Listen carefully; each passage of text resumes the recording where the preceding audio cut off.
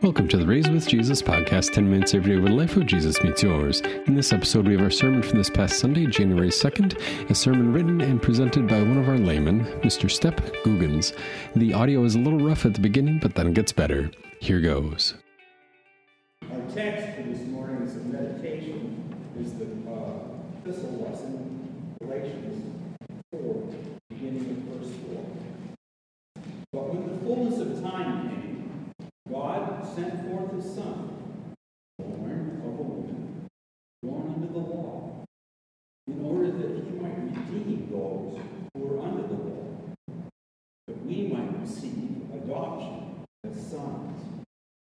And because you are sons, God has sent forth the Spirit of his Son into our hearts, crying, Abba, Father. Therefore you are no longer a slave, but a son. If a son, an heir to God. Grace, mercy, and the forgiveness of sins are yours. They are gifts to you from God the Father and from our Lord and Savior Jesus Christ. Amen. In the name of Christ Jesus, dearly beloved of his, Merry Christmas. Happy New Year. This lovely little selection from St. Paul is just chock full of all its saving consequences for us. He alerts us that from eternity, God had fixed an appointed time. Paul characterizes this fullness as the fullness of time. We may allow that the time was made full because of the fullness of whom was sent.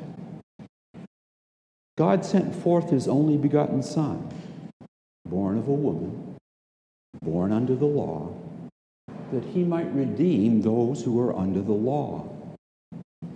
Here you have set before you the whole miracle of the Incarnation.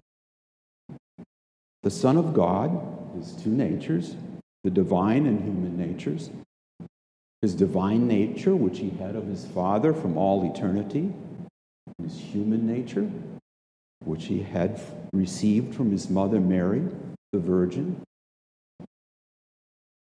Now these two biblical truths, the divine and human nature, united in the one undivided person of the Son of God, in these we have enough to ponder and adore our whole life long. Paul rejoices to tell us elsewhere that Christ is the image of the invisible God, the firstborn of all creation. For by him all things were created, things both in heaven and on earth, things visible, things invisible. For God was pleased to have all his fullness dwell in him, and through him to reconcile all things to himself, making peace through the blood of his cross. St. John puts it this way: the Word became flesh and pitched his tent among us, full of grace and truth. And of his fullness we have all received grace upon grace. There you have it, beloved. The Holy Nativity of our Lord Jesus Christ. Merry Christmas. But it is useful for us to take note that Christmas, at least the first Christmas, or we may say even to generalize a bit, biblical Christmas, is all the Lord's doing. Even if we allow for the obvious and faithful inclusion of Mary, it is the Lord who has shown her his favor among women and given her to be the mother of very God himself, her Son, yet her Savior and her Lord. It is all his doing. And because it is all his doing, we are certain and safe to trust it. This is, however, a point of contrast to our Christmases, isn't it? Our Christmases quickly get filled up with all our doings, our busyness, our plannings, our decorating, our cooking, our gift giving, and possibly even receiving socks from one's grandmother. Many of these things are quite normal, some perhaps questionable, but it is just culturally the way we do it. The Lord's Christmas, His biblical Christmas, is not filled with our doing at all. It is all His gift, all His doing, all His giving. And as a gift, this characterizes the use that He enlisted His two natures to serve as for the rest of His life and in His holy ministry of salvation. His being born under the law in order to redeem those under the law. In chapter 3 of Galatians, Paul refers to this act of vicarious atonement, that is, His suffering and death on the cross for the sin of the whole world, as Christ having undergone the curse of the whole law for our sake. This, too, is Christ's gift. All His doing, all His giving. St. Paul characterizes this in 1 Timothy with these words: "It is a trustworthy saying, worthy of full acceptance, that Christ came into the world to save sinners, of whom I am foremost of all." And let me be quick to add, so am I. The saving of sinners, then, is the whole purpose of Christmas. St. Matthew tips us off when the angel in Joseph's dream gave him the name and the reason for the name of the child in Mary's womb. "You shall call his name Jesus, for it is he who will save his people from their sins." So then, Christmas foresees Good Friday and the cross. It foresees His resurrection. It also foresees His ascension, His session at the right hand of the Father, and the sending of the Holy Spirit. They belong together.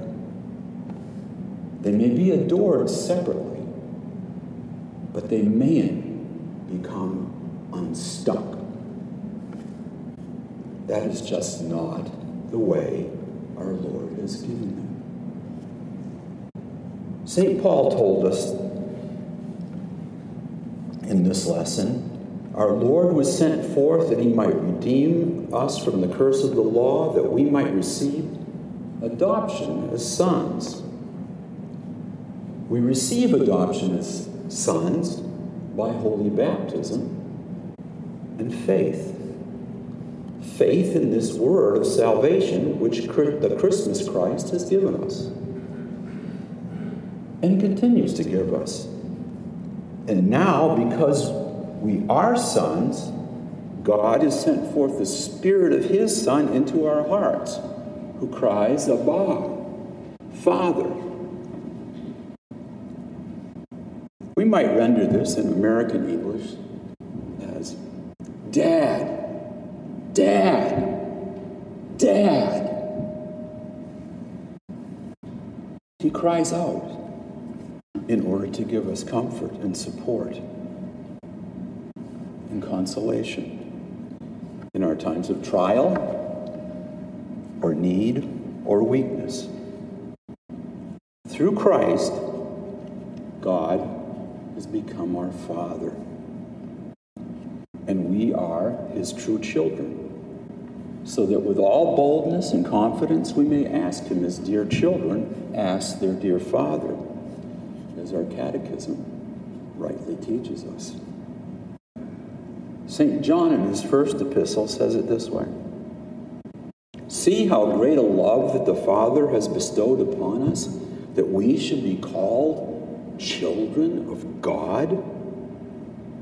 And that, in fact, is what we are." So then, Christmas, in all its consequences, gives to repentant sinners and those of the household of faith full rights as children of God, the adoption as sons. You are all sons. It doesn't matter what gender you are. You have full rights of adoption. St. John expresses it this way: "The true light, which enlightens every man, was coming into the world. He was in the world, and the world was made through him. But the world knew him not. He came unto his own. His own received him not. But to as many as received him, to those who believed in his name, he gave the full rights to become children of God. Children who were born not of blood, nor of the will of the flesh, nor of the will of man, but were born of God." A truly great and mighty wonder, a full and holy cure. Now, because all this is entirely the Lord's doing, it is certain.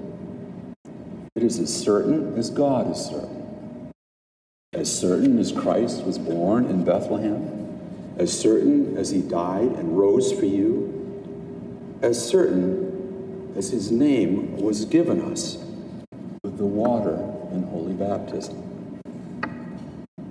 It is by grace alone, through faith alone, for Christ's sake alone. It is certain. Here we may tarry, ponder, and rejoice for all eternity. Christ has regained permanent access to Eden's garden. In him we are restored to be sons of the living God. Here we may walk again with our Heavenly Father. Here we may rejoice again in his beloved Son, our Emmanuel. Here we may delight in the love and gift of the Holy Spirit. The Father has given us all creation. The Son has given us all his saving works. The Holy Spirit has given us all his gifts. Here we may worship and adore the presence of the living God, who himself carried us out of darkness and brought us into his marvelous light. In the fullness of time, God sent forth his Son.